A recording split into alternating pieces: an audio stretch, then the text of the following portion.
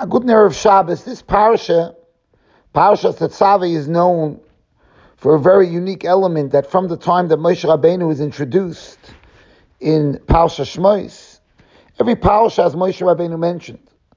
Some Parshas many times. In this Parsha is an absence of Moshe's name, and Chazal tell us that this is because Moshe Rabbeinu, in fact, by the Chet HaEgel, he said, Mecheni no misifrecha. He beseeched by HaKadosh Baruch Hu to be Mechaper Klal Yisrael, to forgive Klal Yisrael, and he said that if you're not going to forgive them, take me out of the Sefer. And because Moshe Rabbeinu said that, his name was taken out in Parshas Titzaveh, which although in the Seder HaParshas comes before the Parsha of Kisisa, where Moshe made that statement, but we know in Mokaim Mukdam Umucha Batera.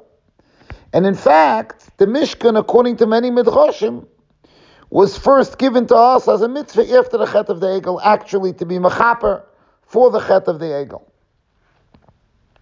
But the outstanding question, and every year when we get to this Parsha, we discuss this topic and all the many dimensions that could be learned from it, is that what is it that Moshe Rabbeinu loses? It almost seems like he loses his name in this Parsha because of what he did, when in fact, many places in Chazal and the Midrash, they praise Moshe Rabbeinu's sacrifice to Klal Yisrael, including the fact that he said, Mecheni no misifrecha, the ultimate sacrifice for Moshe Rabbeinu to say, take me out of the Sefer Torah, Torah's Moshe.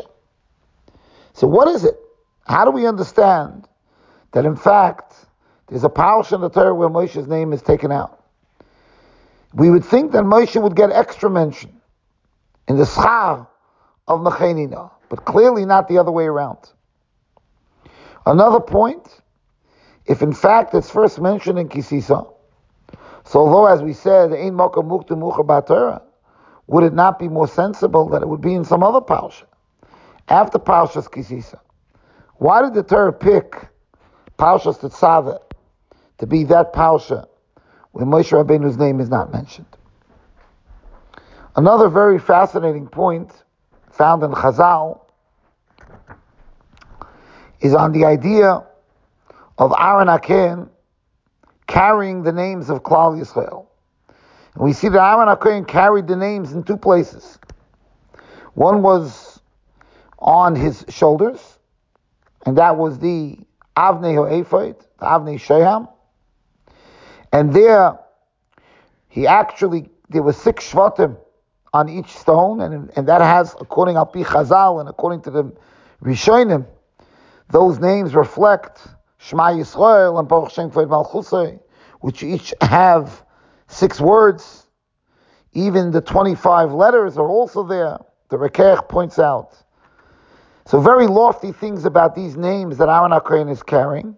And then on his chest, on the Choshen, again, the names of the Shvatim are inscribed in each stone, separate stone of the Choshen. There's something unique that stands out, and that is that in the Oren, in the Choshen, each name is in its own box, totally separate.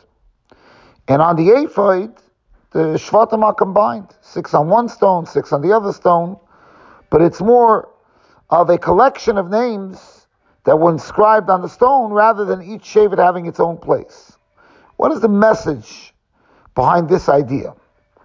So I believe that there is one idea, and that is that Parshas Titzaveh really is the Parsha of leadership. It's the Parsha where the Kohanim are Niskadesh, where we discuss the chinuch of the Kohanim. So in a sense, this has to become the model of leadership. What is the model of leadership? The model of leadership is that the leader has to be someone that is completely sacrificed to the tzibur, to the people that he is leading, to the people that are entrusted under his leadership. And therefore, Moshe Rabbeinu saying, Mecheni no misifrecha, Moshe Rabbeinu's total sacrifice is actually the crown of leadership. The absence of Moshe's name is the badge of honor of Moshe Rabbeinu. And the Torah purposely picked the Parsha the Parsha of Kohanim, of Chinuch Kohanim, with this midah of Moshe Rabbeinu being brought out. And that, I believe, is the cheshbon. When we get to the stones, I think that the pshat is very simple. This was the precondition for the Kohen Gadol to become the Kohen Gadol. The pasuk says that Aaron HaKohen had a heart, Somach Beliba, he had a heart that was completely selfless. How he felt the simcha of his brother becoming the leader, even though he was a senior. And that's how he was Zeicha B'chlal to the Rum V'tumim, Taka, which was placed in the Choshen. So Aaron HaKohen, in the same way as Moshe, he was chosen because of this quality. Now the fact remains that any leader can't at all times carry each individual as an individual. A lot of times you have to make decisions that are based on the tzorchei hatzibur. And sometimes the yochid has to be mitzumtzum to the tzorech hatzibur. And it's that way with a family, and it's that way with talmidim. It's a quality that always has to be juggled between the tzorech hayochid and the tzorech harabim and the tzorech hamishpocha and the tzorech haklal. But in one's heart, there has to be an individual place for each person. So although in the actual carrying, in the v'nosa aron, sometimes it has to be carried in a collective way. It's the only way to manage carrying it. So that's why on the shoulders they were on one stone, 6 shvatim on one stone, 6 stones on the other. But the choshen, which reflects the leiv aron, the leiv of the leader has to have a separate mokum for each person of Klal Yisrael. A good Shabbos.